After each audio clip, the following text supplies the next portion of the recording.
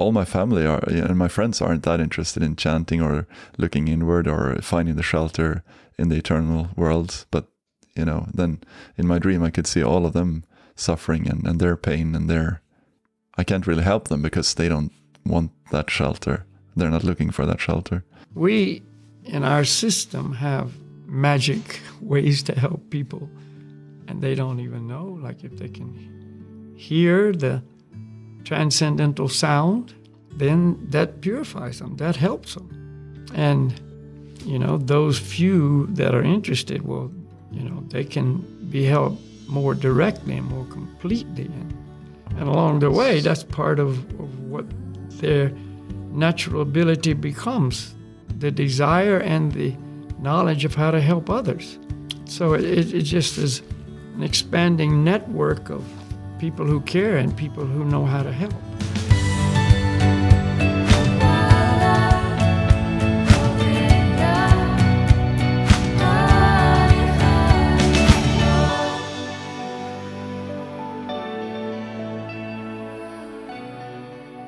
Now that Lakshman is using my office, then I'm here instead, out in the living room. So that's a good thing, because otherwise I would just be lazy and be in the office and have a wall as the background instead of having this as the background.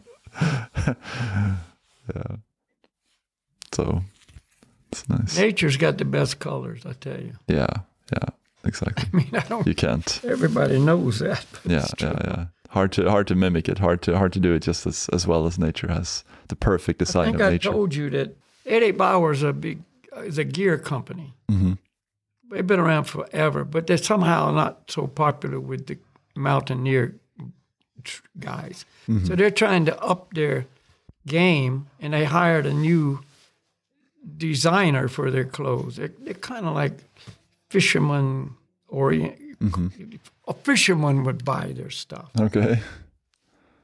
But anyway, so this new designer wants to add some pizzazz to their lineup. Pizzazz? Colors and design and whatever. Oh, yeah. Okay. Pizzazz, some excitement. Oh, yeah. Okay. And so what he's doing, he's got a box of all these different bird feathers. And he's looking at all the different combinations of color on the feathers to see what really looks good with what. Oh. And he says sometimes colors you would think would never go together are actually very complementary.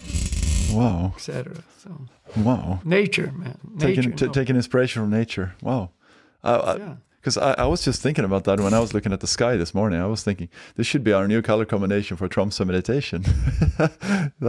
Yeah. Because it was also like, you wouldn't think that pink and blue would go together, for example, but this is wonderful. The nature knows, man. Exactly.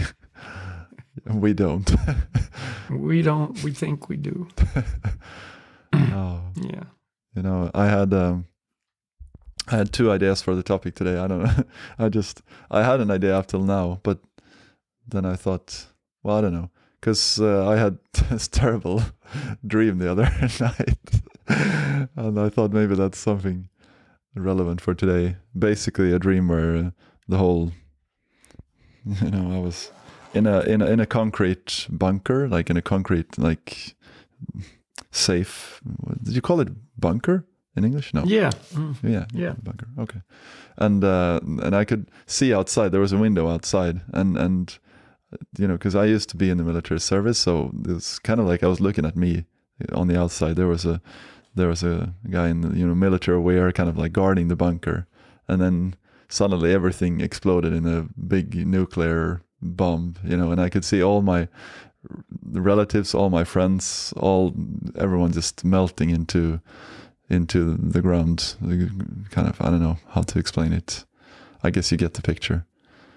I get the picture. And I woke up. It's like Arjuna saw the universal form. Yeah, not a nice. He couldn't have exactly. It was just too much. Yeah. So, I get the picture. Thousands of mouths and teeth and grinding people up and people. Yeah, just completely suffering and burning. And I wanted to get out from the bunker to save everyone, but I couldn't get out. I was stuck. Yeah. one of those dreams where you can't get up, or you can't get out, or you Yeah, but I was can't move. exactly. But I was safe in the bunker. It's just that, you know, I felt very, very hopeless. I guess that's the core of it. I'm very, you know, of course, yeah, just like, what? Wow, this. And then I woke up and I was like, I was very close to looking up in the news and waiting for the news that there had been a big nuclear, you know, the Third World War had started. You know? But you mean on the real news? Yeah, like when I woke up, I was, you know, I took my cell phone and I was going to look up on the real news whether, you know, this was like a real dream. But then I said to myself, okay, but you know, if that has been the case, what I should do is really just chant. So I should chant first, and then I look at the news. So I did that. And then I forgot to look at the news afterwards. But I'm still here, so I guess the Third World War didn't start. It didn't happen. No, it didn't start. Oh, man. Yeah. So, but yeah, maybe... just this feeling of helplessness and how to deal with the feeling of insecurity in the world. And yeah, the material world in total is an insecure place. I mean, there is no stable place in the material world. Yeah, by design. You know, so there's very nice places like heavenly planets, and there's very difficult places like hellish planets, and the Earth is kind of in the middle. We talked about that before. Mm-hmm. Yeah, you know, it's kind of like come see, come saw, not too good, not too bad. Overall, not good, no matter what. So. That is a reality that everybody has to accept. There's no stable place.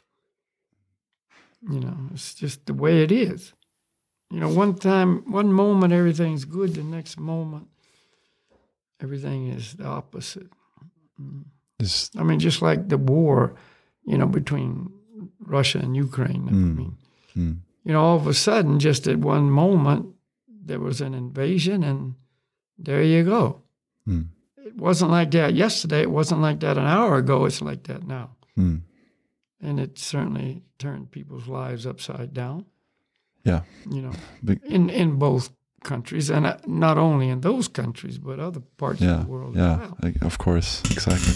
But that's... So, I mean, that's just the world we live in. One minute you're feeling pretty healthy, and the next minute you're diagnosed with cancer, and you got 4 months to live, you know. So what do? You got to have a place that is really stable, truly stable, not just illusory stable for this period of time. Right? Yeah, it just seems... You know that. It just seems like you... Yeah. Well, we mentioned that a lot, and you know, of course people. Well, of course, it just seems like it's hard to. Well, you gotta live in this world, and it seems hard not to be attached to this world, and all your friends and all your family, and in my case also, when you know, like all my family are, and my friends aren't that interested in chanting or looking inward or finding the shelter in the eternal world, but. You know, then in my dream I could see all of them suffering and their pain and because, you know, and then I can't really help them because they don't want that shelter. They're not looking for that shelter. Well, yeah.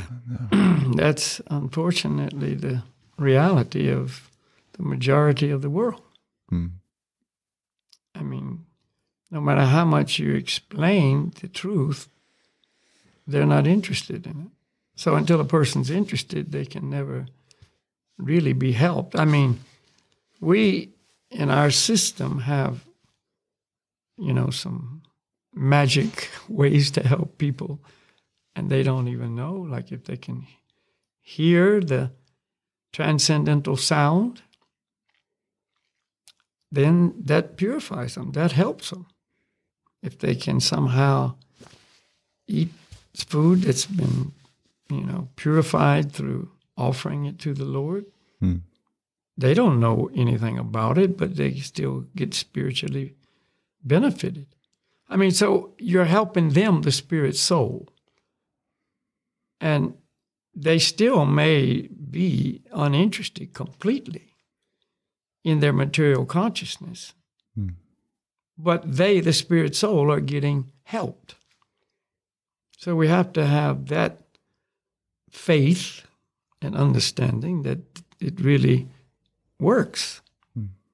And, those few that are interested, well, they're, so fortunate and, they can be helped more directly and more completely and, maybe change their whole lifestyle. That will be a lifestyle of constant help, and move them directly in a very quick pace toward the stability of the spiritual world and spiritual life. And then they will probably be able to help others.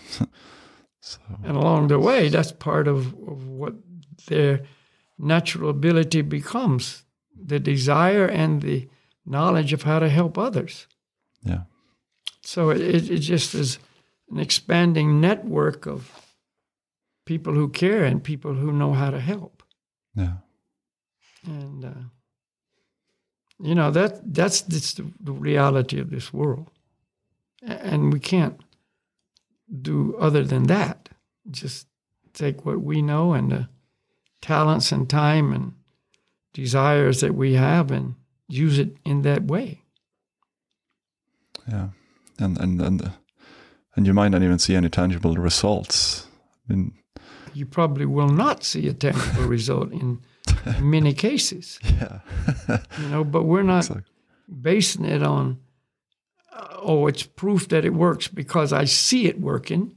It's just that we know it works because this is absolute truth that we fully accept and follow our life according to.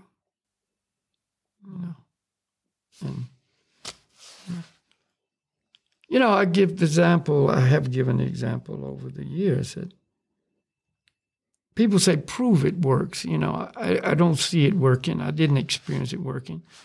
But, the medical scientists have confirmed that if you take vitamin C every day, it'll boost your immune system. It's good for your joints. It's good for the collagen. It's good for all kinds of things.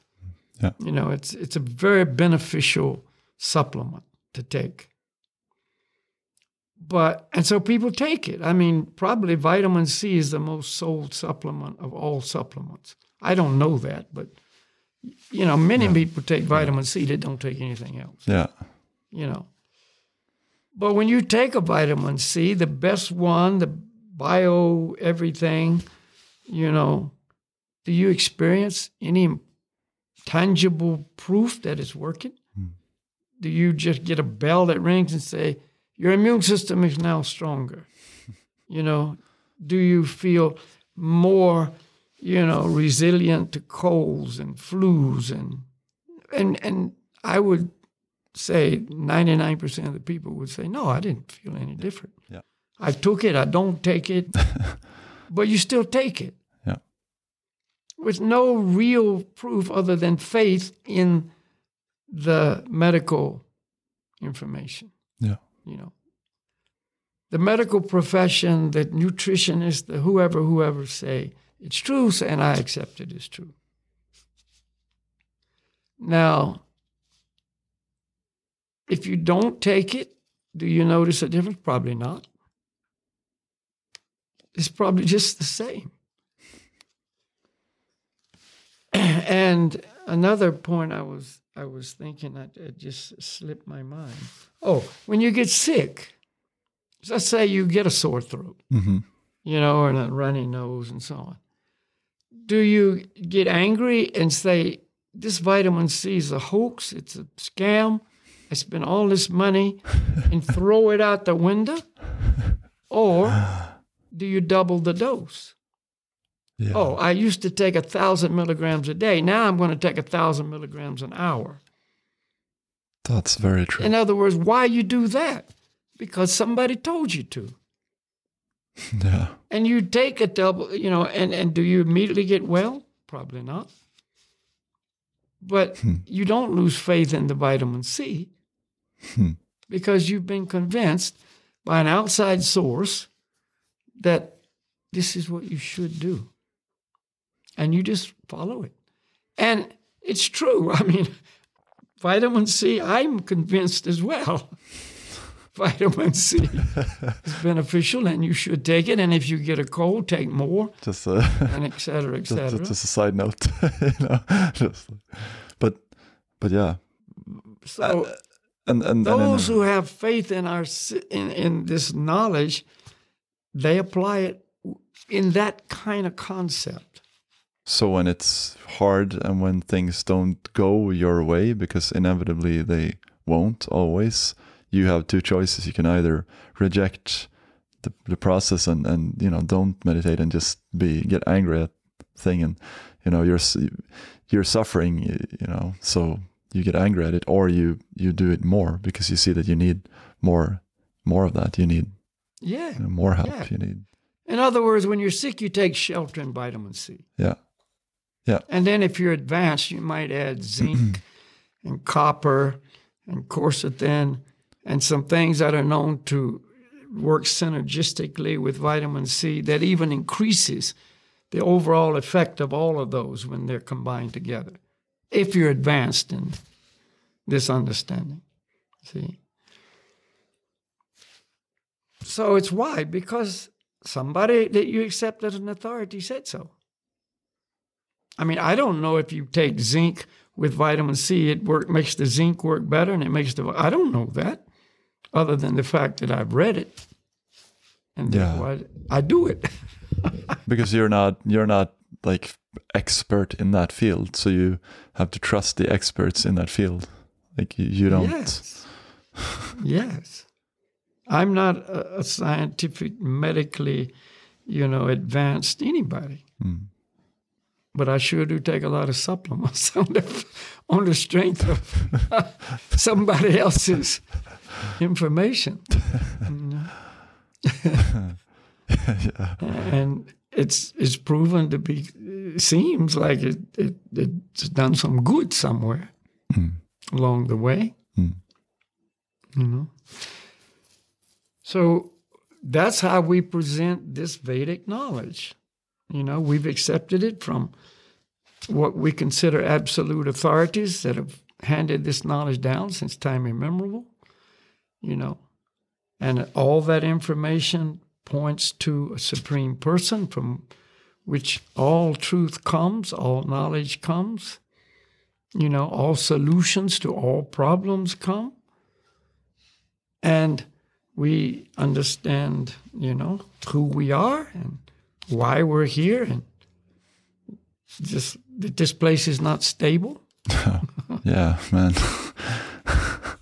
I mean, I wasn't born knowing these things, but I accept it, and I, let it be my guide in life for the last 50 years, and I'm still as convinced, or I'm more convinced than before.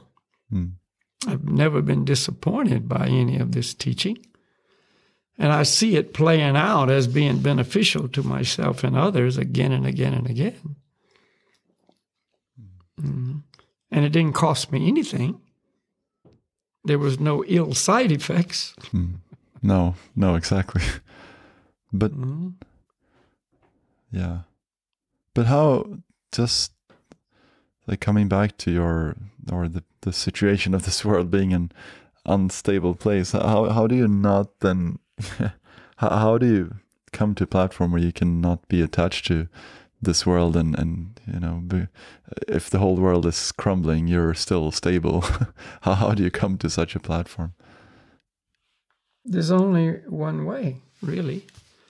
You see, the nature of the soul, the self, us, which is a spiritual entity, is to be attached. I mean, we have inherent characteristics. That means where the soul exists, those characteristics are also present. Just like wetness is a characteristic of water. I'm looking out your windows. Absolutely beautiful out there. We commented on that just before we started the show. And that's water. And I know I'm thousands of miles away, and I know it's wet. And you know it's wet. Yeah. Why? Because all water is wet. And cold. It's an inherent characteristic. Yeah. No? So the soul has inherent characteristics. And one of those is to be attached. It's why we get attached so quickly. I mean, you don't have to do much to get attached to something. Really. I mean, it happens like that. You know, you can take a walk in the morning, like we often take walks. Mm-hmm. And I didn't notice that so much in Norway. But, you know, in other countries I've been in, there's dogs on the street. Mm. And a little dog, well, you're just walking along. You've never seen this dog before, but he just comes up and starts walking with you.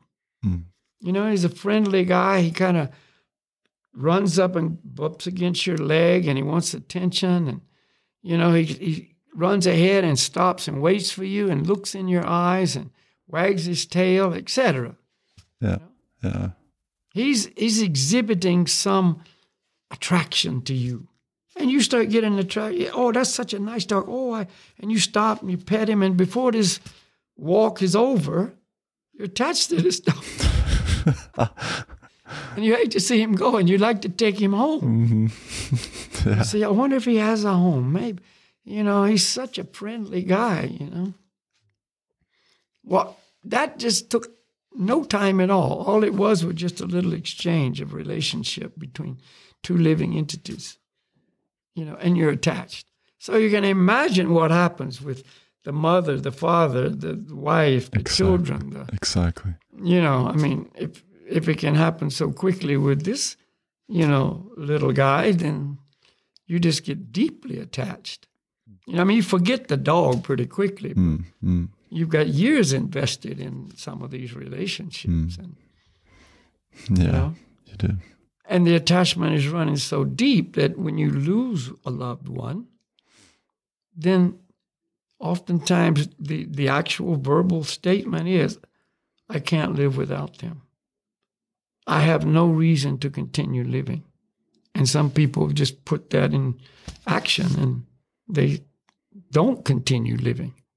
Even like some people, there's, you know, old people that leave this world. Sometimes one partner leaves and the other one just doesn't commit suicide, like, you know, knowingly, but it's just like passes away in the night. Just it's common. It's common. Yeah, I saw it in my own family. Really, father died. Really, and they had been together for 65 years, and you know, when he left, you know, it wasn't very long before my mom left. 2 years later. But her life was never the same, to say the least, you know. Wow. So it happens a lot. There's no reason to live. There's no real motivation to be here because, you know, the love I had for so long and gave me life is no longer here with me. Which just proves that love is life. Like life is love, by the way, just something I thought about. Just that's the whole meaning. That's what gives life. That's why life is worth living, is because of love. Yeah, that's right. And when that goes, then what do you got left? Nothing. It just becomes existence. Yeah, exactly. You know, with no purpose and no reason. Yeah. And so without that, you know, just leave. Mm-hmm. People, why did they die? Well, there was no real apparent cause. They died of a broken heart. You know, that's a valid medical explanation of death for some people. They died of a broken heart. You know. And Yeah. So the world's an unstable place. No matter how stable we try to make it, it's not stable. Mm-hmm. And we should just accept that and know that. And it's not some mystery here. No matter how things are today, it's going to change. So, what should we do? Go where there is stability. And that's the only stability is spiritual stability. Material stability is an illusion. It is not like that. Mm. And anybody who thinks it is, or I can create a stable life, is just denying the truth. Yeah. You've got to be in absolute denial to mold your life around that philosophy. Because there's an example every moment, every day. That is not like that. So you got to just deny that reality. Well, I don't want to see that. I want to accept that.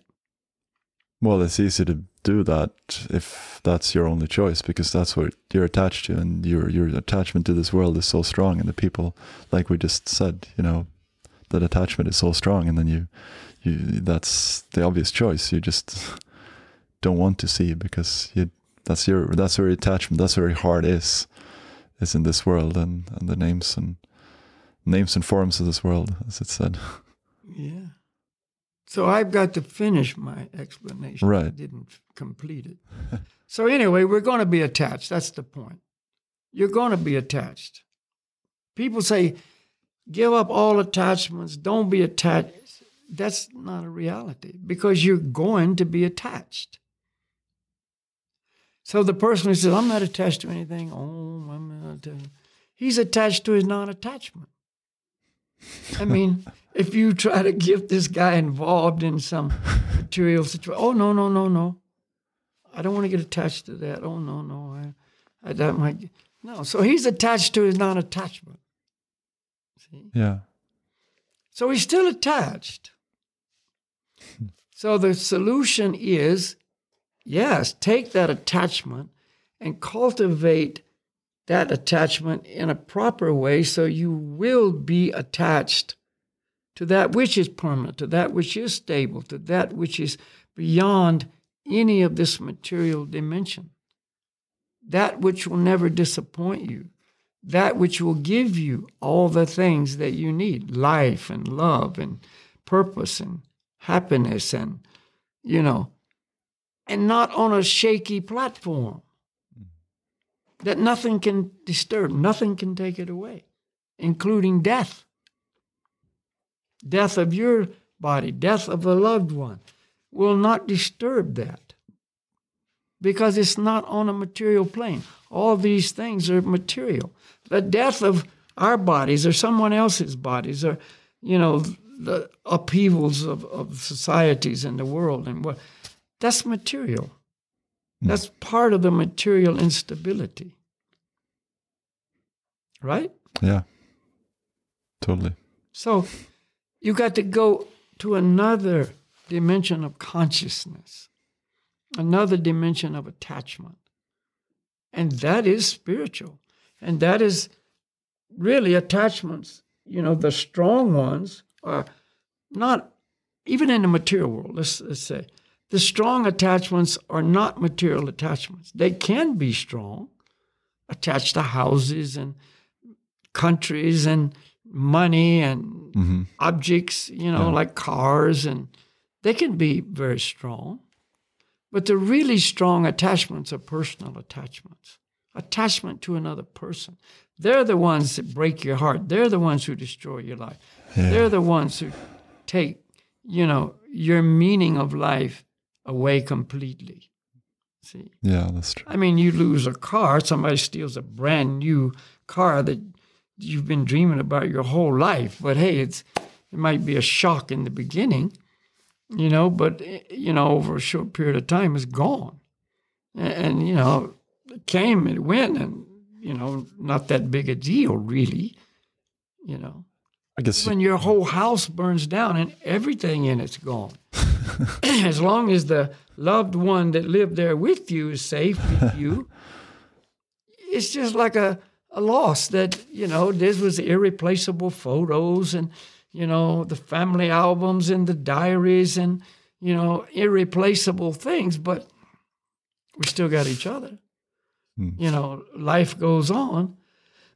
See, but when that personal source of attachment is gone, there's where the problem comes. And it might not be so deep as a wife or a husband or a child. It can be a dog. I've seen people just almost lose their life when the dog died. Yeah. Because they were so attached. It was a personal attachment to another living entity. Okay, so that's established. The strong attachments that control our life are personal. Yeah, yeah. All right, so the pure truth and guidance is make it so the supreme person is that personal relationship that controls your life, guides your life, gives you life, is your life. And then that attachment is your best friend. That attachment is the thing that will sustain you always, and nothing can take it away. Death of your body cannot take it away. See, the blowing up of the world in whatever way it happens. All your loved ones and everybody else goes. Eventually they will anyway. That doesn't take away that attachment. And people say, oh, but that's so hard and callous and, you don't care about other people. No, because you just think about it's the opposite. Yeah. It's the opposite. You really care about them as spirit souls. And you do what you can in this loving relationship with them to make it so when that inevitable time comes for separation, you've done everything you can to help them establish that unshakable attachment. But that is dependent on their freedom, and that's where the limit goes. You can only help so much because there's. But you've done what you can. Yeah, exactly. You've done what you can. Yeah. And it doesn't rip your heart out when you go, because your heart is already given to someone else. Your heart is already there. Your love is full. Your love is upon them. See, but the attachment is not. There's a difference here. And people often can't understand there's a difference between being able to love someone but not being able to attach. Being attached to them. Yeah. They can't connect that. Because everything we know, the more you love someone, the more you're attached to them. Exactly. And you need them. There are so many love songs where people sing that, without you, I'm dying and I need you. I want you, I need you, I love you with all my heart. Unlimited number of songs. And those people who wrote those songs, in many cases, are just speaking from a feeling that has been generated because they lost that one. They didn't just sit down and make clever words. They're just expressing the feeling in their heart. I want you, I need you, I love you with all my heart. So every message from every source of truth, the greatest spiritual teachers, the pure mediums of the truth, the true scriptures, the true masters have all said the same thing. Yeah, you're going to be attached. Be attached to the Lord and His service and His pleasure and doing what you can to make it so He's happy, He's satisfied with you, He's pleased with you. That's what we do in this world, the people we're really attached to. We want them to be happy. We want them to be satisfied. We want them to be pleased by our activities. Mm-hmm. We want to make their life as good as we can. Mm-hmm. So oftentimes we do things we wouldn't normally do. otherwise, simply because we know it's pleasing them. We may suffer austerities and, go through all kinds of unpleasant situations, physically or mentally, for the underlying cause of their benefit. They're happy. I know this is going to be good for them. Whatever. Yeah. But it's a sacrifice we make for the one we love. And what does this do? It gives us pleasure. But someone could say that, it's not, God is self-sufficient. Like, he doesn't need me. He doesn't really see me. I mean, how could it make him happy or sad that I'm, being pleasing to him? Like, I can't change him. Like, in which way do I'm so small. I mean, I'm just one of the tiny millions of billions of unlimited spirit souls. How is it that he would even care? That yeah, I like it because you always come up with good arguments. They're not arguments; they're challenges. That's because I'm not perfect but myself, so I have. It's very, very valid, and I've heard that argument more than one time. Mm-hmm. And there's two parts to the answer. Number one, God is the source of love, but love requires an exchange between two people. You can't love alone. So we are all the unlimited number of living entities, children of God. And being the absolute Father, he knows every one of us, and he loves every one of us because he has that capacity. We can't imagine how he could love so many different people. There's billions and trillions, and you can't even add numbers to how many there are. So how could he love, know and love every one of us? Yeah. It's impossible. It's not impossible because of who he is. He has inconceivable potencies. We relate everything to what we can envision. You think a father with 20 kids, I mean, he hardly even knows which one is which. Which one are you? I don't even remember your name, But God's not limited like we are. He's unlimited in every category. So he knows and loves every one of us, and equally so. He's not partial. He loves every single one of the unlimited number of his children equally. All right, so that's the first part. Now, in connection with that, as we know, there's no time when one can have too much love. Like it's there's no limit. Yeah. So although God is the source of love, he always wants more love. He's appreciating any love that he may receive from any one of his innumerable children. He appreciates that. He likes that. He wants that. He cherishes that. Mm-hmm. All right? So, therefore, he doesn't need me in the sense that we envision need, but he desires our love. Yeah, I see. To him. And the second part is, being the perfect father that he is, he wants every one of his children to be happy. Every father that's a real father wants the child to be happy. He's happy when the child's happy. That's just part of love. Yeah. You're not happy when the one you love is not happy. He wants us to be happy. But he also knows, because he's the source of everything, that I'll never be truly happy until I have that loving relationship with him. That I won't be happy loving other people than him and excluding him from the love.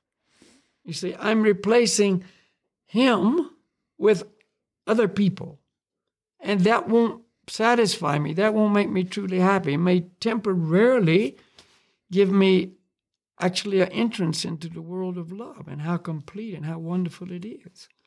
But he knows it won't fully satisfy me, and it's temporary. It's unstable.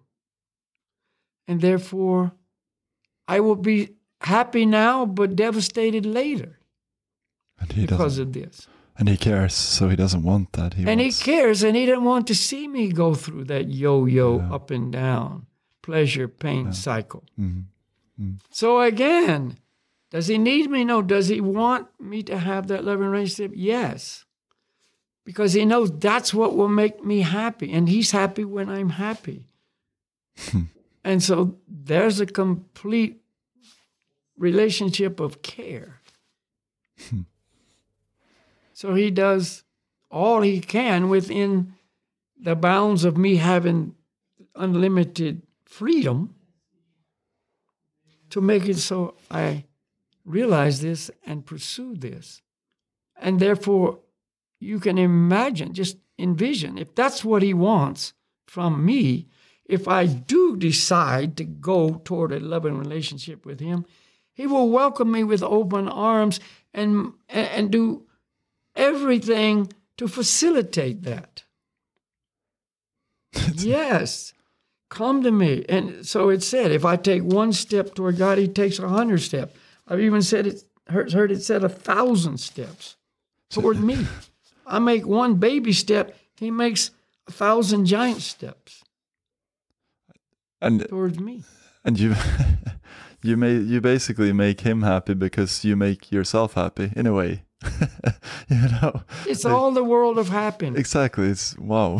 It's just a facilitator on both sides. Exactly. Yeah. To make the world perfect, because a happy world is a perfect world. But I'm not talking about material happiness. I'm not talking about. Yeah. That's why the spiritual world is perfect, because every resident of the spiritual world is in that condition of perfect love with the Lord. And the Lord is fully reciprocating, and that's why it's perfect. That's what makes it perfect. It's not that it's perfect because there's no pain and there's no crime and there's no this and that. And no death and no... The reason there's none of that is because it's the world of love, and love does not include any of those things. Love just takes away all those symptoms of lust. And it's not made of material energy, so it's not coming and going every period of time. And we're not, enshrouded in material bodies that only have a limited number of days, before they just go away. And so all the things that make this world imperfect don't exist there. We have spiritual bodies. That's an eternal form. We don't have a spiritual body. We are the form, which is our spiritual body, if you will. So it's eternal. It doesn't get old. It doesn't deteriorate. There's no disease. There's nothing can happen to it. It's not subject to any kind of pain and suffering and difficulty and disease and age and whatever, because it doesn't exist there. Spirit is not encumbered or subjected to those imperfections. That's why the soul's always perfect. So that's why the spiritual world is perfect. And everything there is living. There's no dead matter. See? So everything is conscious because spirit is conscious. And so everything there is conscious. In the various forms that are there, it's all conscious. That's it's amazing. Not just unconscious rock or an unconscious, piece of metal or an unconscious car or whatever. Everything is conscious. So therefore, everything is exchanging love with everything else. Cars? No. There's no cars. Yes. But there are, No. You know, the factories aren't there. Exactly. All those. Oh. But everything is there, and everything is wonderful. And that's an eternal reality. And therefore, that's the real home for the eternal spirit soul, who is needing all of that, but in a material world covered in illusion, and think he can find that here. Yeah. So we create all these things to try to substitute for that. Or you burn yourself and you suffer, and you think you can find it through taking away all these things that they don't exist, that just, getting rid of the suffering, and that's it. But that's not enough for the soul. That's not enough to just have It's the same. the nothing. The same. It's just negation of the negative. Yeah. Yeah. See, the negative is making me unhappy. So if I negate all that, I take away all that, I have no negative, then I'll be happy. But that's the whole impersonalist idea. I'll just merge into this spiritual ocean of bliss, and I'll be happy. But there's no love there, because there's no other person there. If you merge into an ocean of non-personalities, then there's nobody there to exchange love. There's nobody there to love. There's nobody there to love you. There's no awareness of that whole concept. None of that. And so therefore, it's incomplete. It's incomplete. So it's good, but it's not good enough. And that's why that teaching is only partial. See, it's not complete. It's compared to this world amazing, but it's incomplete. You got to go to the full, complete destination of loving relationships with the Supreme Lord and all other living entities there. But while in this material world, you can also access that love and experience that love and be nourished by and live in that realm of love. Already now, and give that love as much as you can to other people. So that's why the true teachers don't spend their whole time in the material world trying to improve the material situation of people. Because that's not the solution. They come and teach this knowledge. They deliver this information. And they're not going to spend their time here trying to improve a person's material situation. Yeah, because it's at best temporary, and it will go. And it's temporary. And it's not going to make them happy. No. And it even puts them in more illusion. Exactly. So it might not even help them. Might even make it worse for them spiritually. Right. It's interesting. This is, a little off another direction, but it's connected. That's okay. Yeah. I was just watching this guy, and he's got a plan, a health plan, which has proved very successful. It incorporates fasting, supervised only water fasting at his clinic. He's got a clinic. So it's supervised water fasting and extended periods of time. I'm not talking about a few days, depending on your condition and what you need and what it is you need to do. But anyway, that incorporated with, not during the fast, of course, but a whole foods, natural plant-based diet. And he's had amazing results, from he's been doing this since the 80s. So he's got long history here. He's treated over 20,000 people and successfully, and anyway, but he has a brother that's 6 years older than him. And when he got into this, this is what he studied and got into it and, started developing this whole protocol.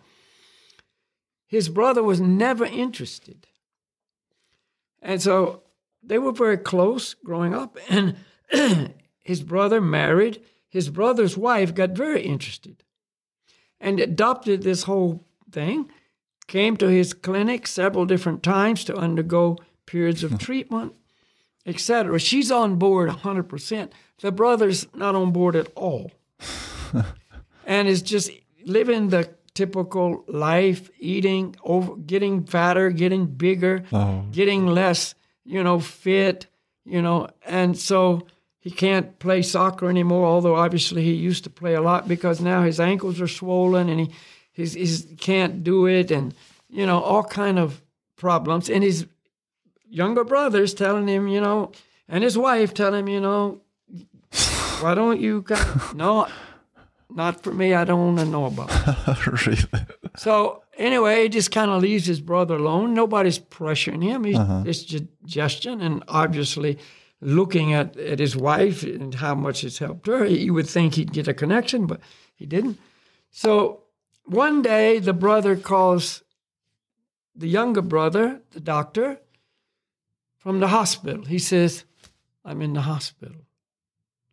I had a heart attack.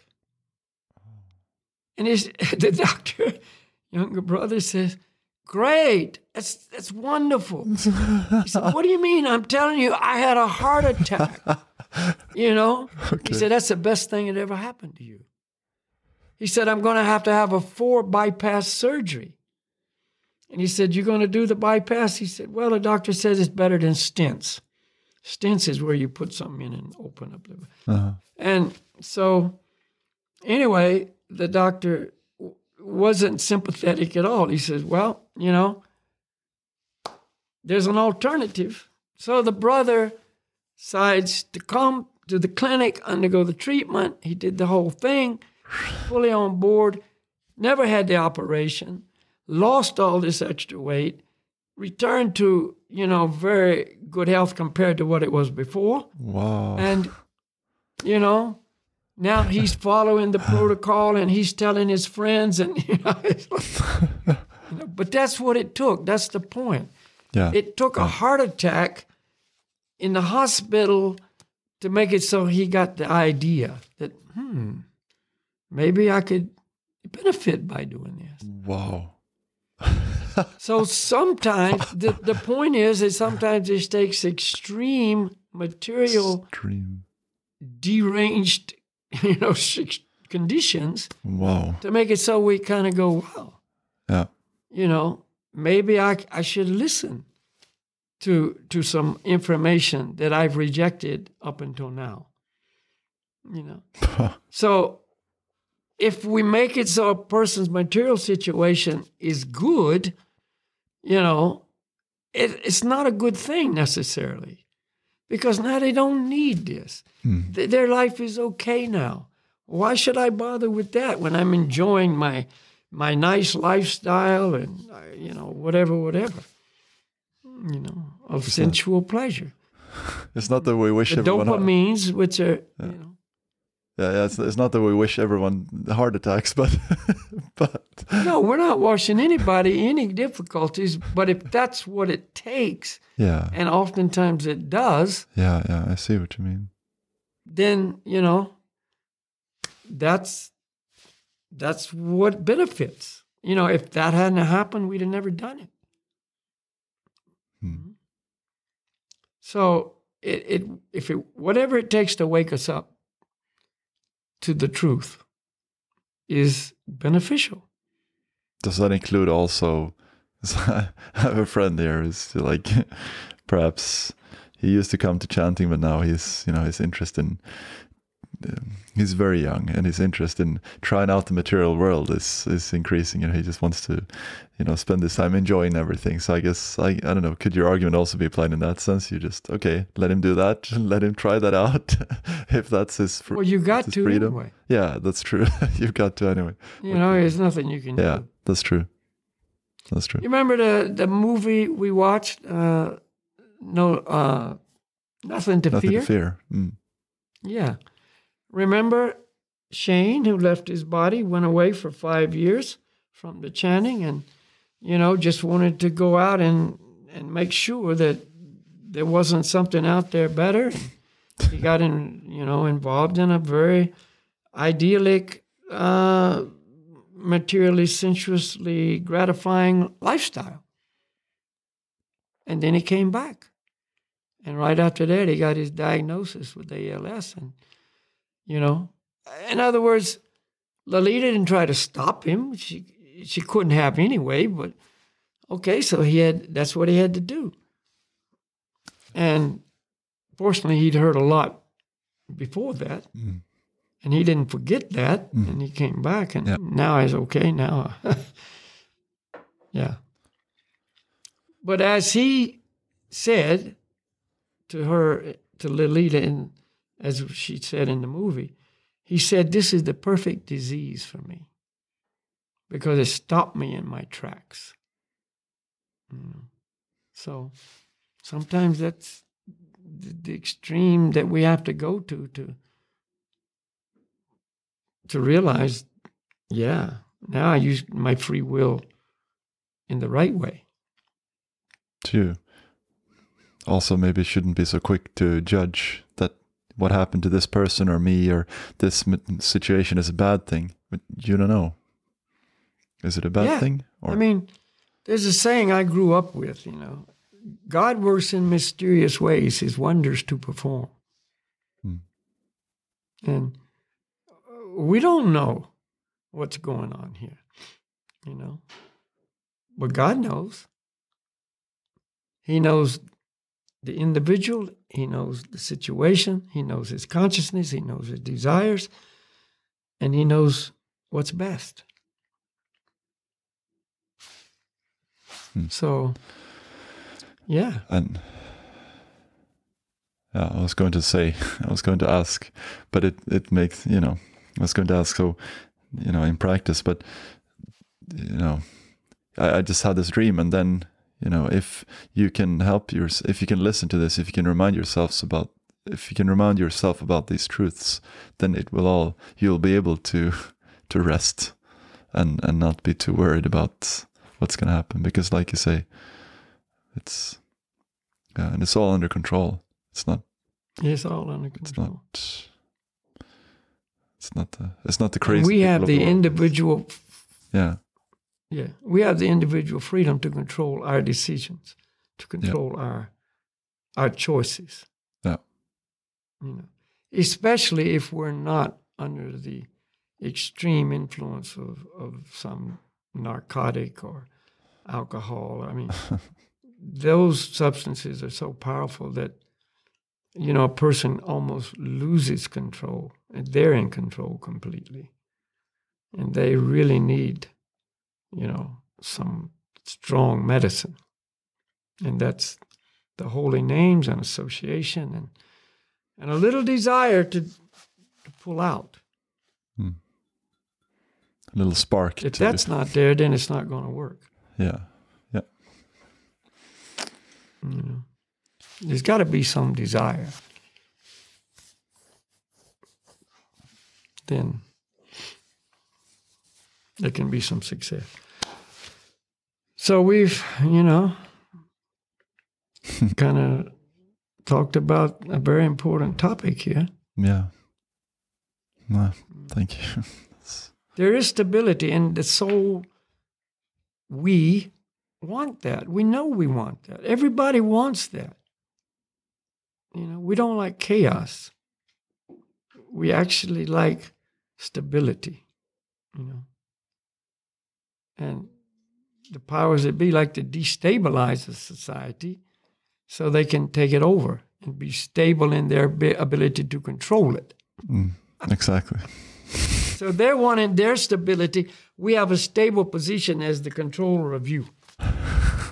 So we'll stabilize you guys so then we can be stable in our goal. But everybody wants it. That's the point. Everybody wants stability because it's, again, the nature of the soul. You can't want, there's a saying that's very, very wonderful. You can't want that which does not exist. So we want stability, it exists. We want love, it exists. Exactly. Yeah. We want attachment, it exists. We want whatever, it exists. We want happiness, it exists. But not from a material source. A relationship with the perfect person. It exists. Simple. But it doesn't happen overnight. You got to cultivate it. You got to, move in that direction consciously. Maybe not consciously in the beginning, but at some point you got to be consciously moving in that direction. And there you go. Okay, so we better end it with something that is always stable. Chanting of the holy names. That's the stabilizing factor. That's always stable. It doesn't go out of fashion. It doesn't go out of vogue. And if you chant from your heart, you don't even need your material body to chant, which you will have to leave one day. Yeah. You can chant continuously. When the body is leaving, you can still chant.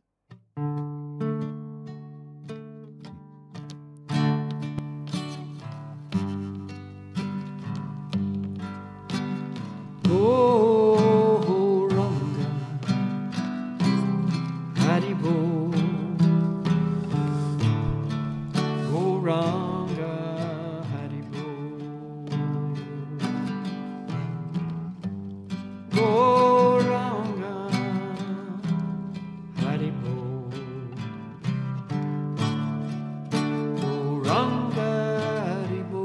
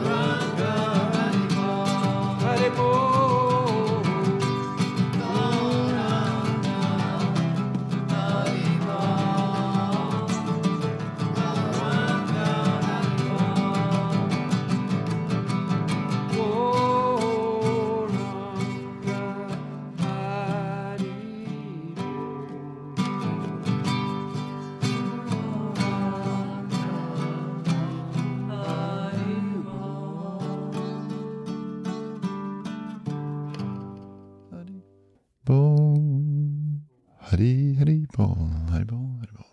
All right, it's that simple. That's stable. That'll do good things. Yeah. Yeah. All right, Ruben, thank you so much. Thank you, everyone, for listening or watching, however you're viewing this or hearing this. Yeah. Thank you very, very much, Valkia. It's wonderful to talk about these things. Yeah, it's a wonderful subject. Not just talk about it, but get some some better way to see it, some light in the. Yeah. Yeah. You see, even in northern Norway, in the middle of winter, there's still light. Yeah, exactly. And it's beautiful. So there you go. Yeah. You know, Martin Luther King said, only darkness does not drive out darkness. Only light can do that. And hatred cannot drive out hatred. Only love can do that. Love light. There you go. That's okay, Ruben, we'll see you next time. Yeah. Great. Everybody's watching. If you like it, share it with others. Subscribe. You know, we're here. And chant Goranga Hari Bol. Namaste. Namaste. Hari Bol Valkia.